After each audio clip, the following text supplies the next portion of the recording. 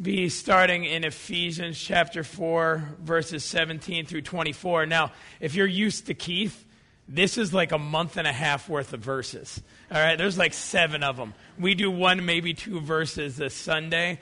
So there is a lot of information. I realize it is a brunch Sunday, so I will be reasonably good on how much time that I take up for you. So let's get to Ephesians 4, 17 through 24. All right, this is the word of the Lord. Here it says, "So I tell you this, and insist on it in the Lord, that you must no longer live as the Gentiles do, in the futility of their thinking. They are darkened in the understanding and separated from the life of God because of the ignorance that is in them due to the hardening of their hearts. Having lost all sensitivity, they have given themselves over to sensuality so as to indulge in every kind of impurity with a continual lust for more. You, however, did not come to know Christ that way. Surely you heard of him and were taught in him in accordance with the truth that is in Jesus.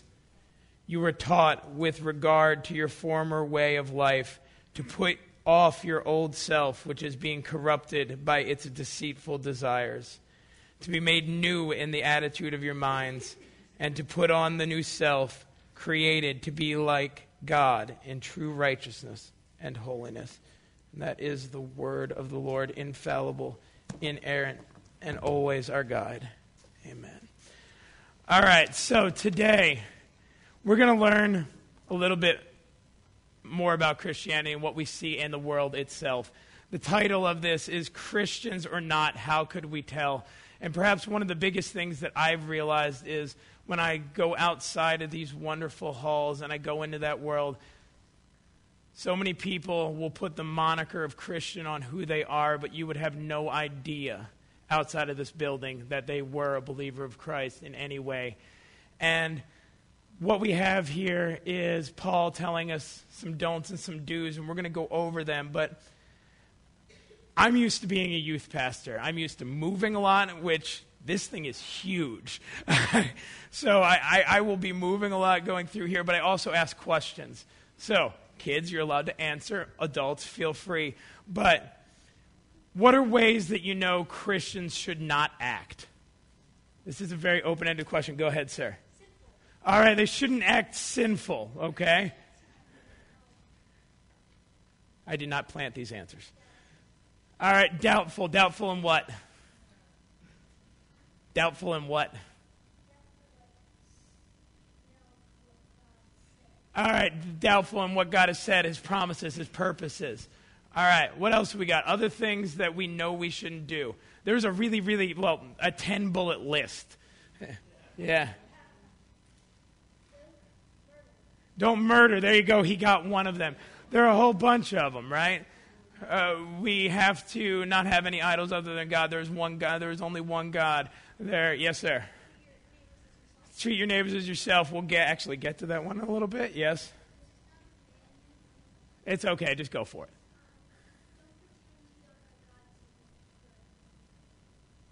All right. That was nice. I probably wouldn't have gotten that one. Good job. All right, so we have a lot of ways we know not to do things, right?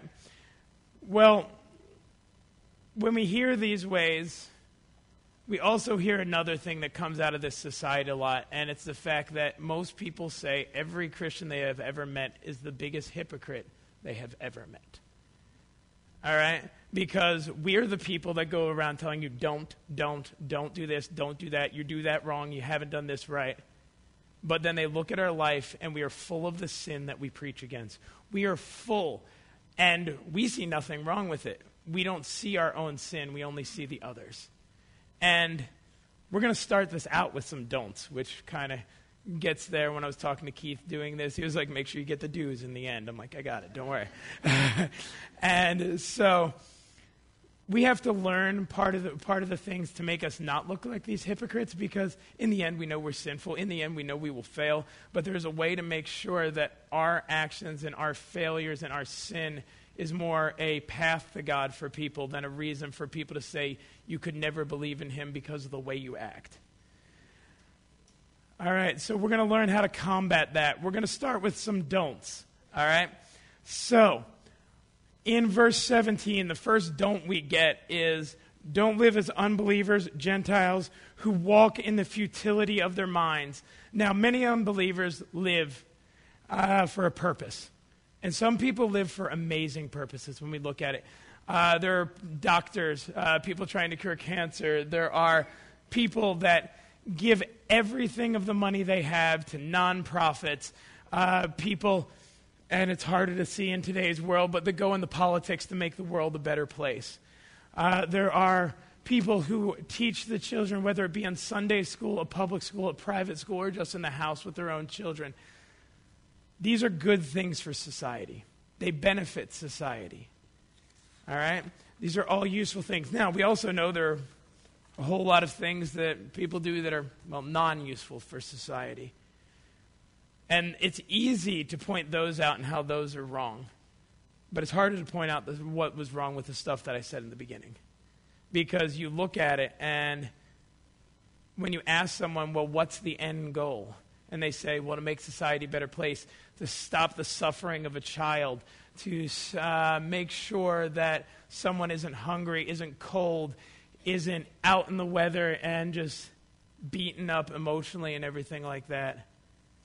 But the problem is, in every single one of those explanations, the end goal is still filled with vanity and self-importance. Because our purpose for any of our goals is to be worshiping and glorifying God. It isn't to make this section of the city look better. Does it help them? Yes. Does it make them happier? Does it make them more comfortable? Yes. But is comfort our end goal? Is comfort our purpose? No, our purpose is to be bringing them the love of Christ. Now, does the love of Christ give them comfort? Yes, it gives them comfort in their soul, but it doesn't mean it gives them comfort in their body. We can read about many, many people that have comforted their soul, but the horrible things that have happened to them physically. And you say, well, but they're trying so hard, they're trying to be so good. But it's not being based on fulfilling the promises and the purpose of the Lord.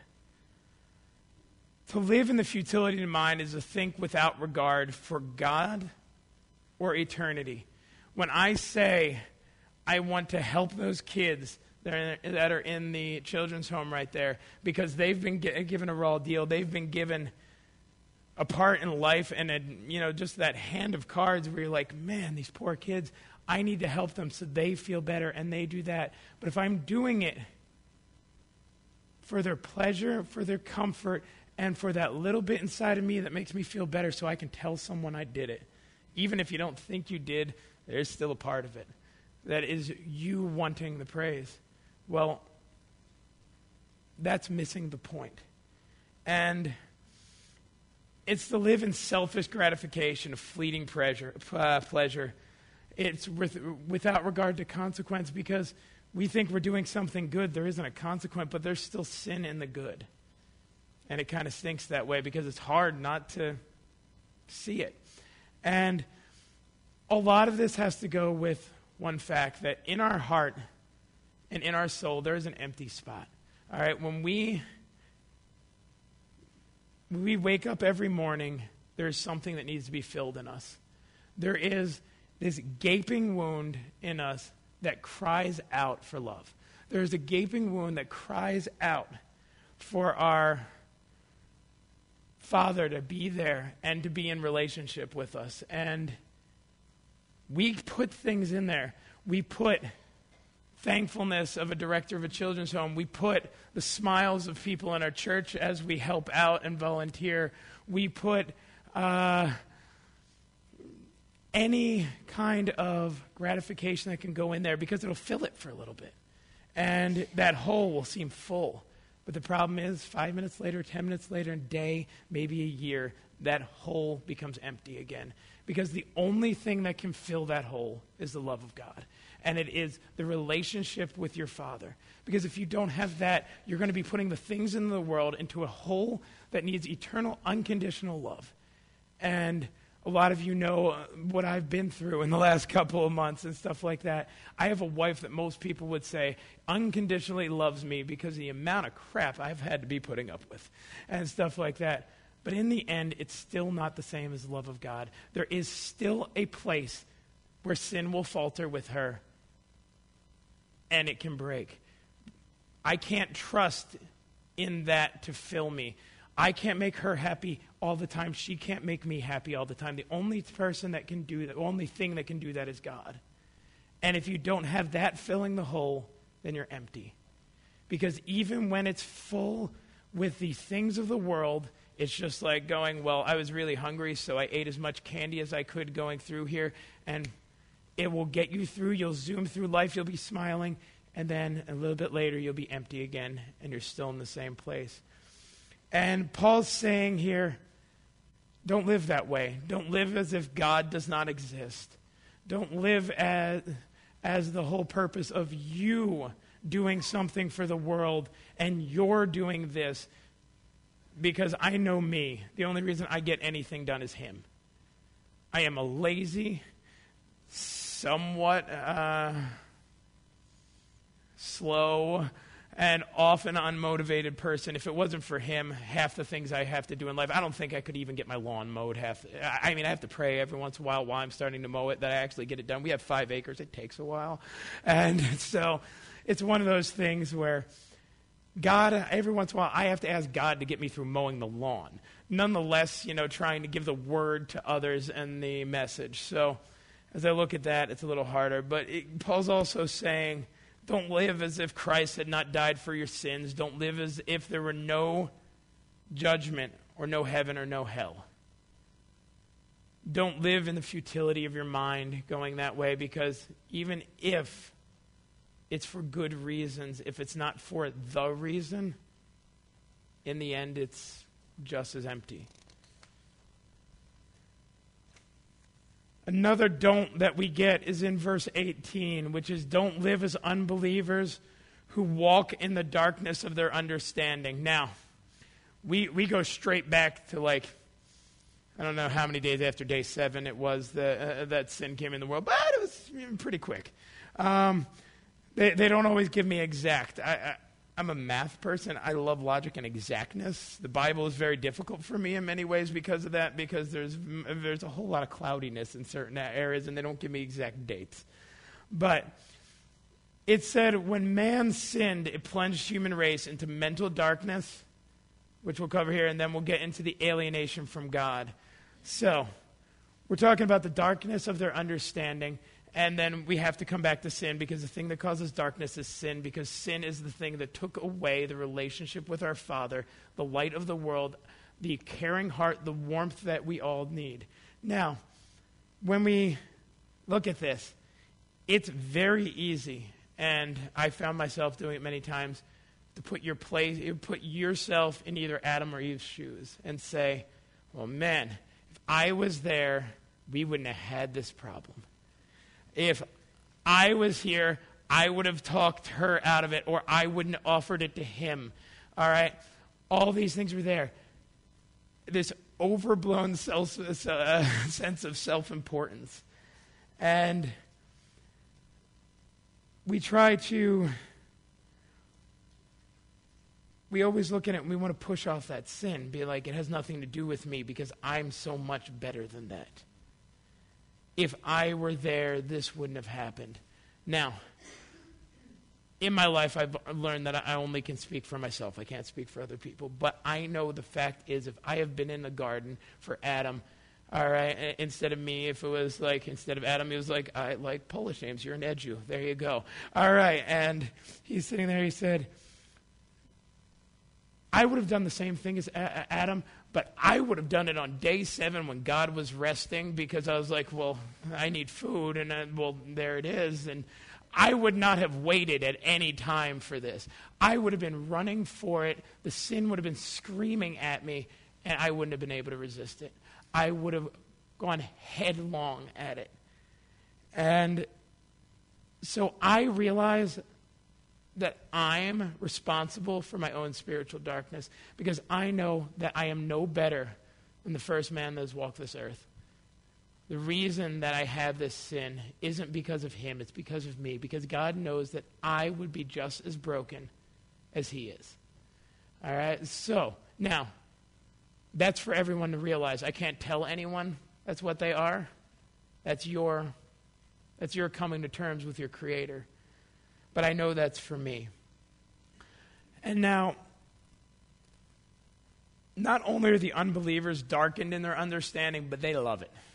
All right, so Jesus said in the Gospel of John, chapter 3, verses 19 through 20, "This is the judgment, that the light has come to the world, and men love the darkness rather than light, for their deeds were evil. For everyone who does evil hates the light, and does not come to the light, for the fear that his deeds will be exposed." Yeah, I've been there. My goodness. In that darkness, you get to hide the shame. You get to hide the embarrassment, and it doesn't hurt anymore. And in sin, when you run from God, you don't feel judgment. Does it happen? Yeah, it's still there, but you don't feel it. And I often look at sin like a drug. It's like an addiction. Perhaps the greatest drug in the world, because I have never met anything in this world that at times, other than the grace of God, that has put me feeling like I was so important. In fact, the grace of God actually goes the other way and lets me realize I'm so unimportant. But it takes me to that polar opposite part, that one part that every person wants. The whole reason that you wanted to eat the fruit of the tree of wisdom, truth and wisdom right there, is the fact that it makes me important. That sin makes me feel powerful. That sin makes me feel elated. That sin makes me feel like I have something. Where grace makes me realize I have none of it and I have no control over it, and that's okay. But the sin, it gives me everything. And the problem with sin is when you first do it, you hide it. We can all remember when we were kids, breaking something, hiding it. What we as adults call white lies, because we don't want to feel the shame of them anyway. Oh, it's okay. It's a white lie. Little thing. It doesn't matter. We're just trying to make her feel nice. You're like, man, her haircut's horrible. You should just tell her. Something like that. It's one of those things that's going on.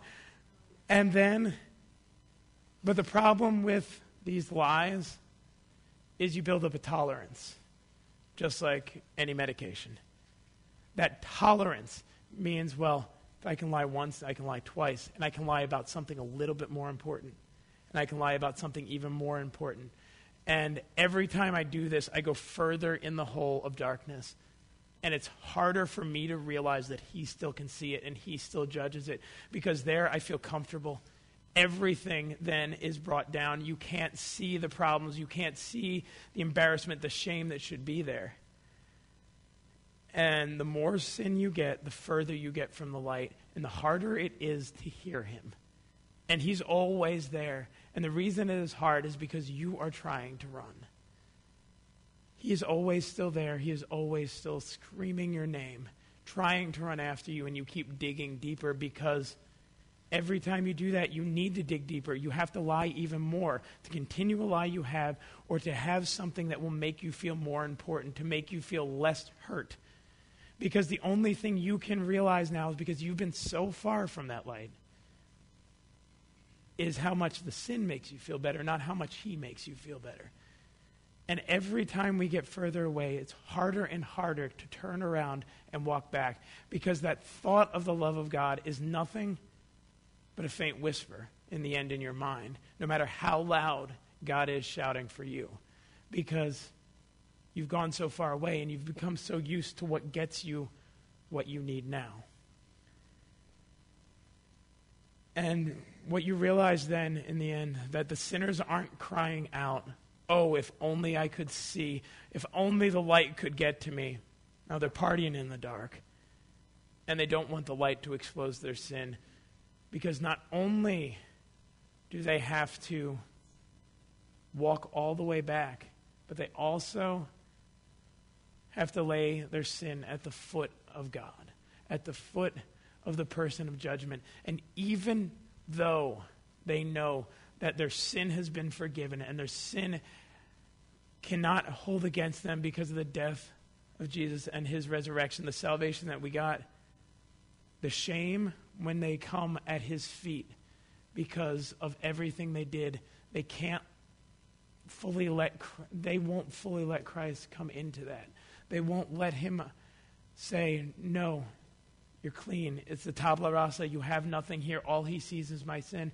The reason that they can't come back is how easy is it to believe that at every given day, I have broken every one of the 10 commandments in a way, whether it be mentally, physically, or emotionally in some way. And I've been running for 10, 20, 30, 40, 50, 60 years of my life away down a dark road to the middle of nowhere of sin. How easy is it to believe that the day I turn and I drop to my knees and I say, Lord, I accept you as my Savior. I have a new life in you, and you've taken all my dirty rags and given me nothing but a soul that is clean as snow. It sounds like the most probably hardest thing I would ever believe. And it's why this isn't easy. It's why not every one of these chairs is full, because it's a whole lot harder to believe that someone loves you that much to instead understand how evil it is out there. Because it's easier to live in evil because you don't have to have a faith and you don't have to have a purpose.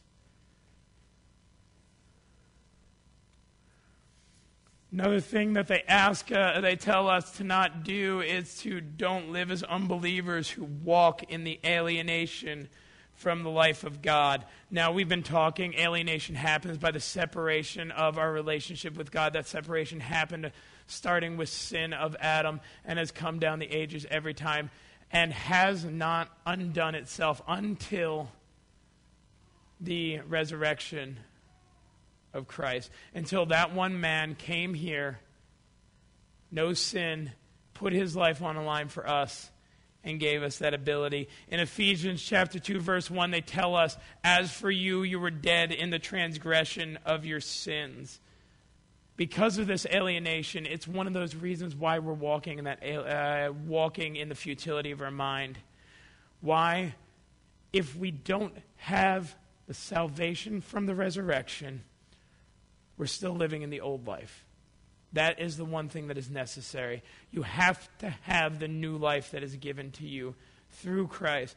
And it's not just a new life, it's a new relationship with God, because becoming a Christian isn't just replacing my bad behavior with more righteous behavior or moral behavior. Now, it will get better. It'll never get perfect. It will happen, but that's not the purpose.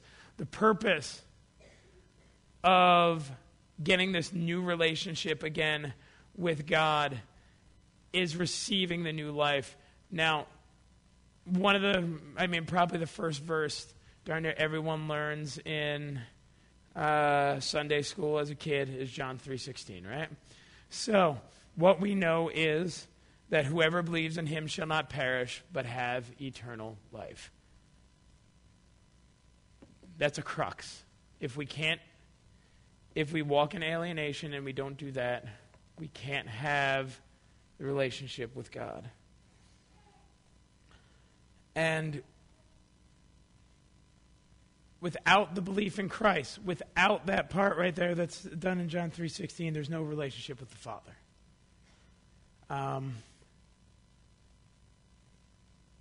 Through a lot of youth group stuff and a lot of things that I've had in life, the largest thing that I've seen, no matter how broken, no matter what the situation is, where they're coming from, whether it be good, whether it be bad, the one thing that I've seen in both friends, students, everything else is the fact that the relationship with the Father cannot be replaced, and it can never be totally filled without that. And that I see that both earthly and heavenly, because as a father here on this earth, my job is to give an example of what the Heavenly Father is like to my kids. It's also my job to apologize to them all the time when I screw that up. And to seek their forgiveness and to show them that I might not do it right, but I'm trying to teach them in His way and show them what He will be like. And without that,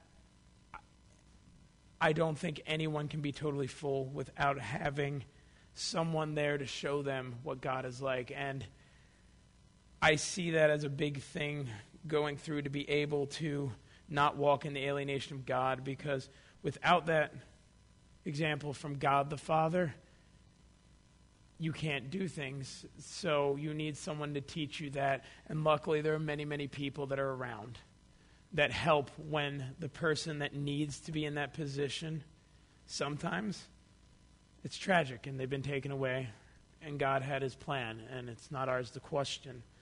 But there are other times when that person has chose something as more important than perhaps the greatest role that I see as a father, see for any man, and that is to be there for their children, to give an idea and an understanding of the Word of God so they can have an example of what it will be like and what is expected. We're also not to live as unbelievers who walk in spiritual ignorance due to hard hearts. So the person that has a hard heart ignores God and his commands. He refuses to bow before the God as sovereign. And the hardest of heart results in not knowing God. And that spiritual ignorance, again, is due to sin. A lot of these last couple ones come together on the don'ts at the same part. But when you look at spiritual ignorance, you look at those people, you hear the questions, why do I need him? Look how well my life has turned out. If enough of us are from Citrus County, and if you're going down wonderful 491 Lecanto Highway, and you get to drive by the wonderful Black Diamond development that's there, and you see the castles that are back in that place, the wonderful cars that are coming out of that place, and the many things that are there, and some of them, I know some of them, and some of them are amazing Christians, are amazing people that have done amazing things, and they do great stuff. But how many, if you had to actually poll all those people and talk to them about it, how many people are going to tell you that the reason that they have what they have now has nothing to do with what they did? Because it doesn't. It's just part of the plan. It's where they were in that action. All right? What they got, they didn't do this. God did this. Again, we have no way that we can change his plan. It's already written. He already knows how it'll end. He already knows every part that we have to play. And so when we look at this, well, they're taking it for them. They believe that they're doing these things, but it's already done. It has nothing to do with their wants, their needs, their talents, or anything else like that. The Lord put their souls in that body, in that place, because there was a reason and there was something that needed to be done to fulfill the plan. You look at other people on the other side. Look what happened to me. We know the tragedies that happen with a lot of people. Nonetheless, heck, I mean, in our own congregation, the hard things that happen to people, both physically, financially, and everything. And how easy is it to say, Lord, why do I need you if this is the lot that you've given me? If I get to suffer here, what's the point? Because it's hard sometimes to look past the physical comfort to see the end goal, because the end goal is doing the purpose and the promises of the Lord to bring on the truth that will happen. And it's hard going that way. And that leaves us into our final don't, which I'm pretty sure we could have done at least a month series on, which is don't live as unbelievers who walked in callous sensuality and insatiable moral impurity. So to become callous means to cease to feel pain.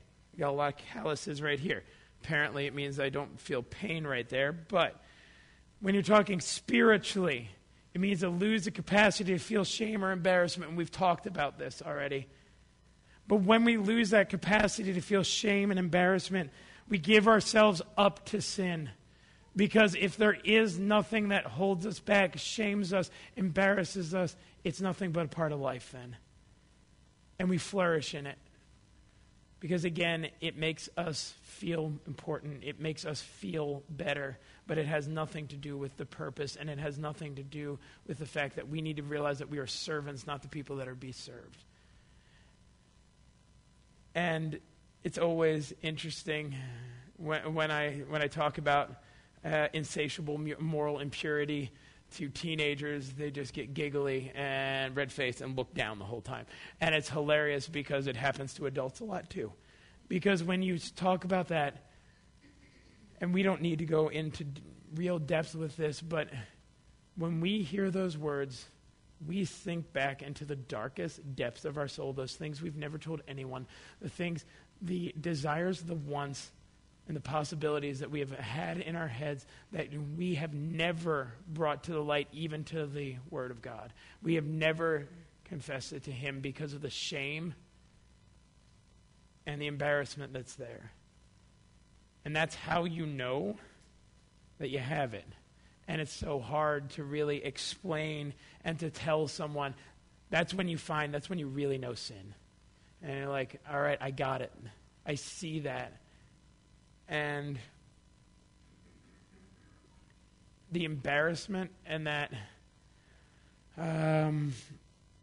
shame are the one thing to at least keep you away from doing or acting.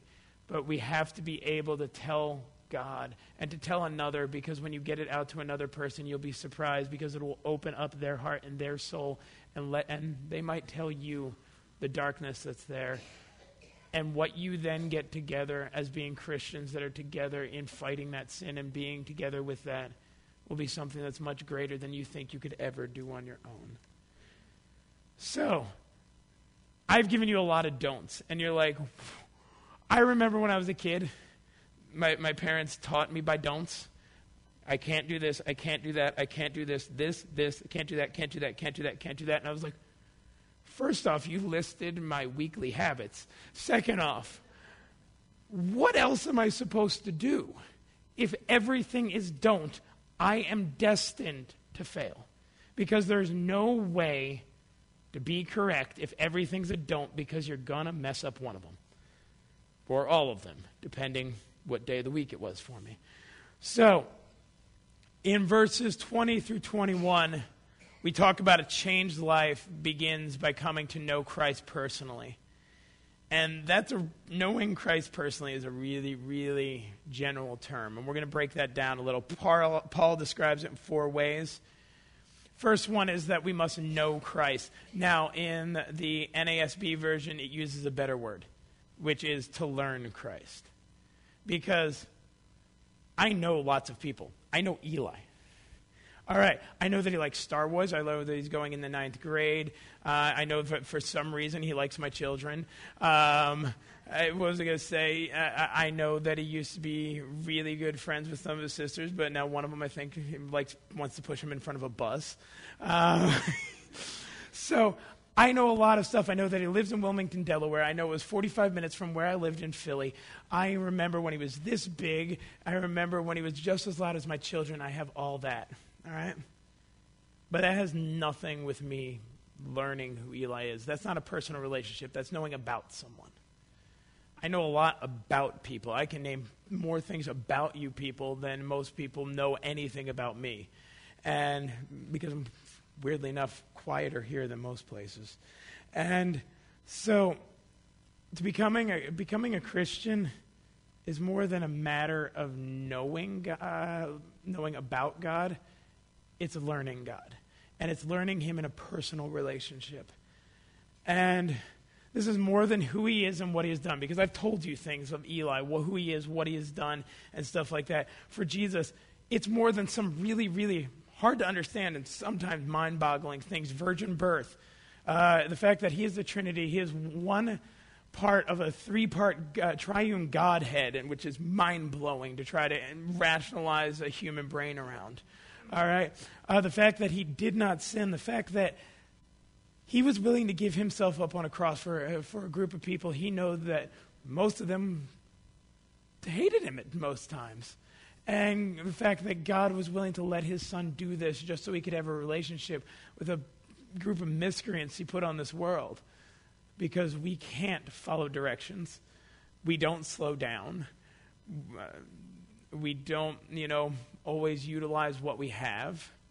I mean, this is the list that my wife gives me that why I mess things up and I can't put together IKEA furniture. Nonetheless, be able to do life. All right? So, as we look at this, and then salvation, without him, it's impossible. He did all these things. It's possible to know all these facts about Jesus, but to not know him personally.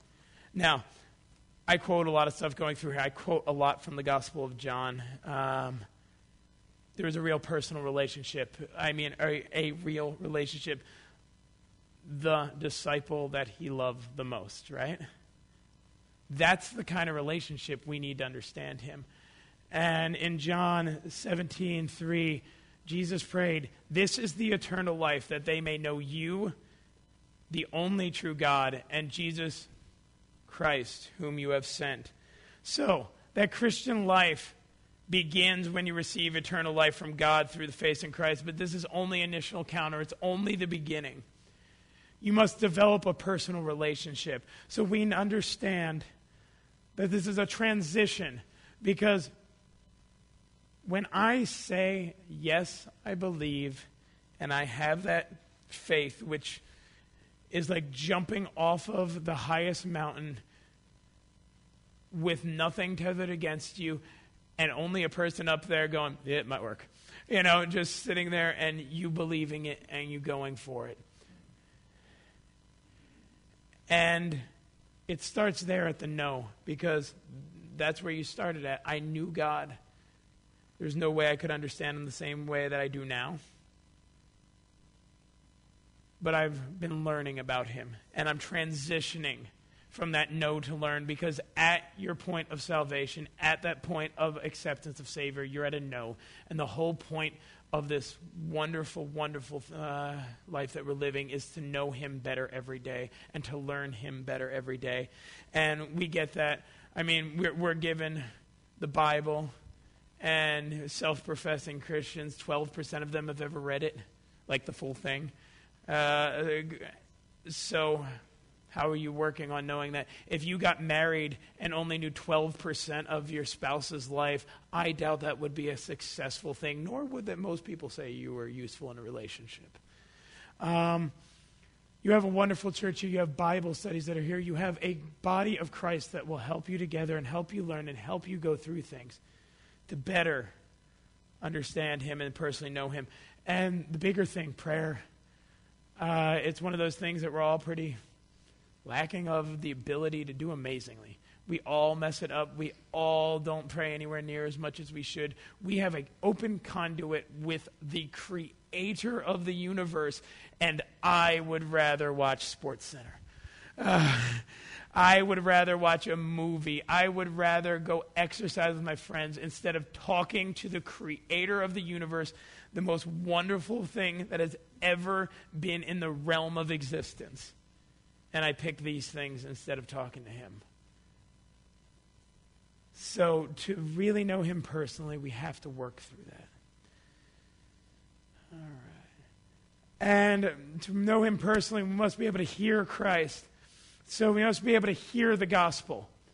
And a lot of people, we see a lot of times in the Bible where we hear the prophets, Isaiah say that people had to have their deaf ears opened and their blind eyes open to see, right?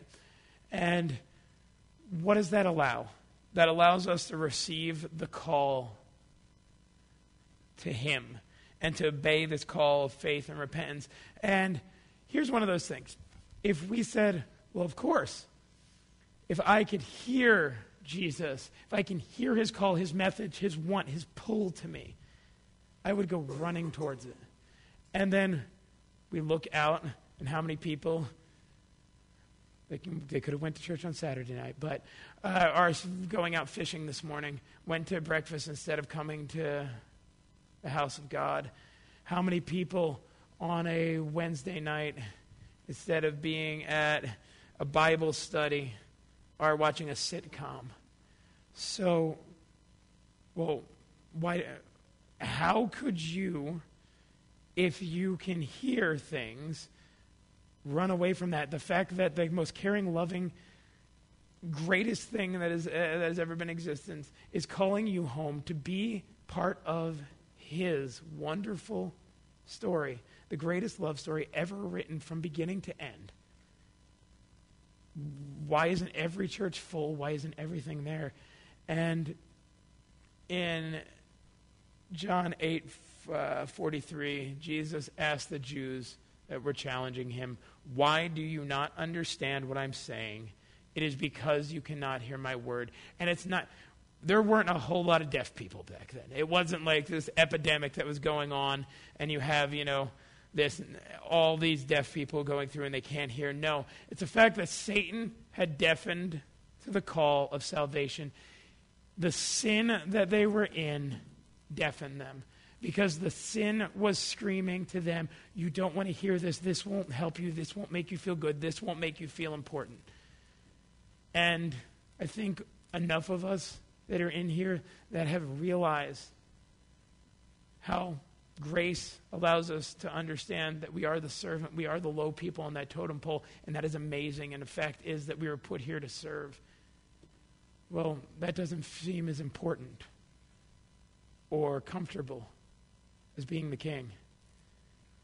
And sin is warm, it's easy, it's pleasurable, and it gets worse as it goes on, but you keep fighting for that same pleasure you had in the beginning because listening to God makes you do something else.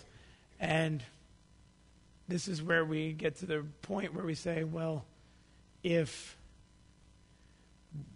why doesn't God open up all the ears?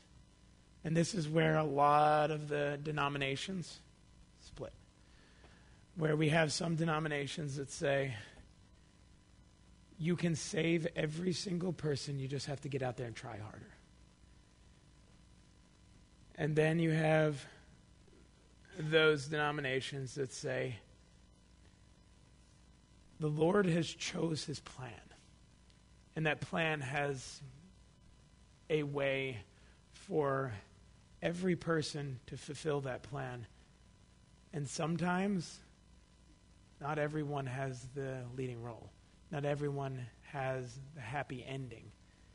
And most people will say, then how can this loving God, this God that created everyone in his image, how can he then knowingly be sending someone to hell? Because hell's terrifying, right? It's this place that is, now everyone sees fire, everyone sees, all these horrible things that we make up. That's because we have no idea how to really explain what hell actually is, because hell is the total and permanent isolation from the relationship of God.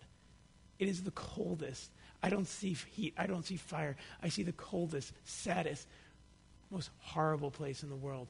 But again, if you're a person on this world that has done nothing but run from God, has nothing but gone away from him and everything like that, what would be worse for you? Think about that. Would it be worse to be with the person that you've been running away, that you've hated this whole time, God? Or is it worse to go to hell, the alienation of? And it's kind of hard to understand that one.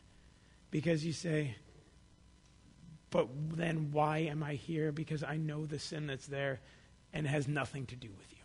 Nothing at all. It had nothing to do with your choice. It is the fact that you were given a wonderful gift from God. It tells us in Ephesians chapter 1 that we were there is a predestined, there is a plan.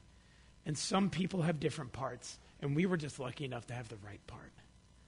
And that's just how we have to look at that. Also, you must be taught in Christ. Now, to be taught in him means not to be taught outside of him. You cannot try to stay outside of Christ to learn about him. You have to be in him, and in him, the only way you can be in him is to be in salvation with him in his resurrection. You have to have a continued learning relationship until full revelation. Because We will learn everything, and some people in here will be called scholars, and they will know the Bible better than other people. They will know things that you had no idea where they even got this information, but it sounds so amazing. It's so true, and they can back it up. And then you look at it and you go, wait a minute. I know nothing. And you're just trying to figure all this out. And the thing you will realize is the day that you end up in the banquet and you get to see the truth for the first time and your mind is open and everything that you didn't know comes into you, you will realize that the scholar next to you knew just as little as you did. Because that person had no idea anywhere near the depth. This is an infinite knowledge of infinite truth. You are a finite person with a very little ability to understand it. So it's just a way to realize that coming through. That we have to have a continued learning relationship until that full revelation. And when we get there, it will be amazing. You must also know that the truth is in Jesus. The reason that Christ is the focus of instruction is that he is in the embodiment of this truth. In John 14:6, Jesus said, I am the way and the truth and the life. No one comes to the Father except through me. He is the truth of salvation. He is the truth of who we are, sin and righteousness, God's purpose, how to love God, love one another, the coming judgment, heaven and hell. He is all of that truth. All right? The truth rests, this whole Christian faith rests on the historical Jesus, not just the fact that he is your Savior. Because if he isn't historical, this stuff is useless. In 1 Corinthians chapter 15:17, it said, and if Christ has not been raised, your faith is futile and you are still in your sins. Well, that's the whole part. If he didn't become human and God, if he wasn't 100% of both, if he wasn't there to die for our sins, he had to die, then there's no use. Our whole faith is useless unless he is real. So when you have all these wonderful cults, belief systems, and everything else that have the Christ principles and the world religions that look to his love, but they deny his humanity and they deny his holiness, then there's nothing else. There is no Christianity without him being real and him being here. All right, we're getting near the end. He told us on verse 22, you must put off the old man. So the old man is the former self. In Romans 6:6, it said our old self was crucified with him in order that our body of sin might be done away with, so that we would no longer be slaves to sin. So, he dies on the cross. We die with him, right? We're told this. He's raised. We're raised with him because of our faith. Beautiful. So just sit back and relax now, right? We're saved by faith. We go off of our 5 points of Calvinism. Once saved, always saved. They can't take it away. But, so, we don't have to do anything. We've got this new self. So there's no sin pressure, right? There's no temptation. No, it's all around us. It comes at us more. Because you know what? When you look at this, no one likes to talk about Satan in the world, but he is everywhere, and evil is here. And if you look at it and you go through, he doesn't have to try for the person that isn't doing anything for a faith, who's sitting on a couch, not doing anything, doesn't believe, doesn't do all these things. None of that works. So since he doesn't have to work on him, he has to work on you, because you're the souls that he wants. Because when your soul turns, other people's do not get saved. When your soul turns, he takes one away from them.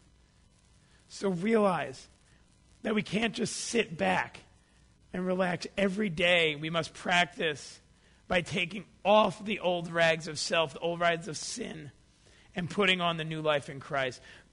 In the old life, sin deceives us into thinking we have freedom and fulfillment. But it defiles, it enslaves us, and ultimately it destroys us. And we died to sin by the virtue of the death on the cross, but we must be able to get rid of it every day, because it will creep back and it will come. And we are the people that are supposed to be that example, and our example is the fact that we are broken and we have to try every day, and we will probably fail in many things. You must be renewed in the spirit of your mind also. So this one's a little bit easier because that's not an action step for us. Someone else is doing the renewing. Finally something I can do out of all this. All right, so it's an ongoing process that God performs in us. We just have to cooperate with him. So I'm usually good if someone's doing something for me to help them, because I don't want to be looking like the guy who doesn't, which then in the end means I'm not doing it because I'm supposed to. I'm just doing it because I don't want people to look at me weird. In Philippians chapter 2, 12 through 13, it says, "Therefore, my dear friends, as you have always obeyed, not only in my presence, but now much more in my absence, continue to work out your salvation with fear and trembling, for it is God who works in you to will and to act in order to fulfill his good purpose." So God does the renewing as we obey him by saturating our mind with his tremendous word. And so God performs the work of renewal. Beautiful. In us, but we're responsible to use the means of renewal, namely his word, which renews our hearts and thoughts as we submit to it. So that means Christianity just isn't a belief in being saved by God. It also means it's an action of living life as a Christian, which then becomes an outward projection to the world. It just isn't sitting back. It's getting these things done. And the last thing that we have is you must put on the new man. And by putting on the new man, well, that's done for us. Again, it says that we're in Romans 6:6. It's one of those things where you have to realize when we take off the old man, we have to put on the new man. But what does that new man look like? In Ephesians 2:10, it tells us that we are his workmanship, created in Christ for good works, which God prepared beforehand so that we would walk in them. So we have to walk in the good works that he's prepared for us. No one is saying that our salvation depends on good works, but when we are saved, we are given a new life, and that new life is changed, and the only way we can show that change is through the actions that we have. And in the book of James, chapter 2, verse 18, it says, "Show me your faith without deeds, and I will show you my faith by what I do. You believe that there is one God, good. Even the demons believe and shudder." That's great. We all can believe. We all know there's something better and bigger and more powerful and more loving and more enraged at times than anything we can believe up there. But if we're not living the Christian life, is your faith false words or is it real? And James talks about that a lot. The fact that there must be a change in us. There must be a new self. And with that, we've been given some